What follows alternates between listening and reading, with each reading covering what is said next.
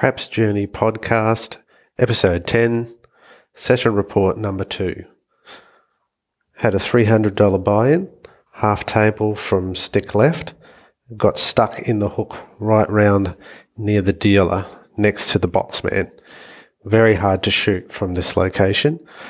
Had players with $25 chips all over the place, and they were doing lots of prop bets, which slowed the game down a lot. They seemed to know what they were talking about, lots of slang terms, but it was beyond me. Wasn't setting correctly, dice were all over the place. Rolled twice. Made a few points.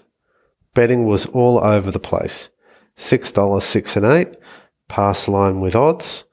Tried don't pass on myself for the first time while shooting and struck out with 2 come out 7s, switched to pass line, then a few rolls, then 7 out. Should stick to a plan. If I had gone out hard with 110 across and down or regress, I would have won a fair bit. Tried $5 come, but the limit is $10 come at Treasury Brisbane. They managed to let it through once. Also made a mistake and dropped $30 on the don't come instead of 10, and of course got hit by 11. Need to play a lot more to calm the nerves and focus.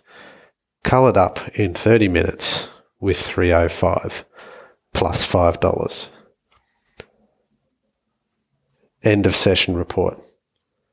Once again, if you want to see any more of my journey, it's over at crapsjourney.com, and I've got a little PDF on the website where you can download a nice A3 size table in colour for playing at home just on the kitchen table. See you again next time.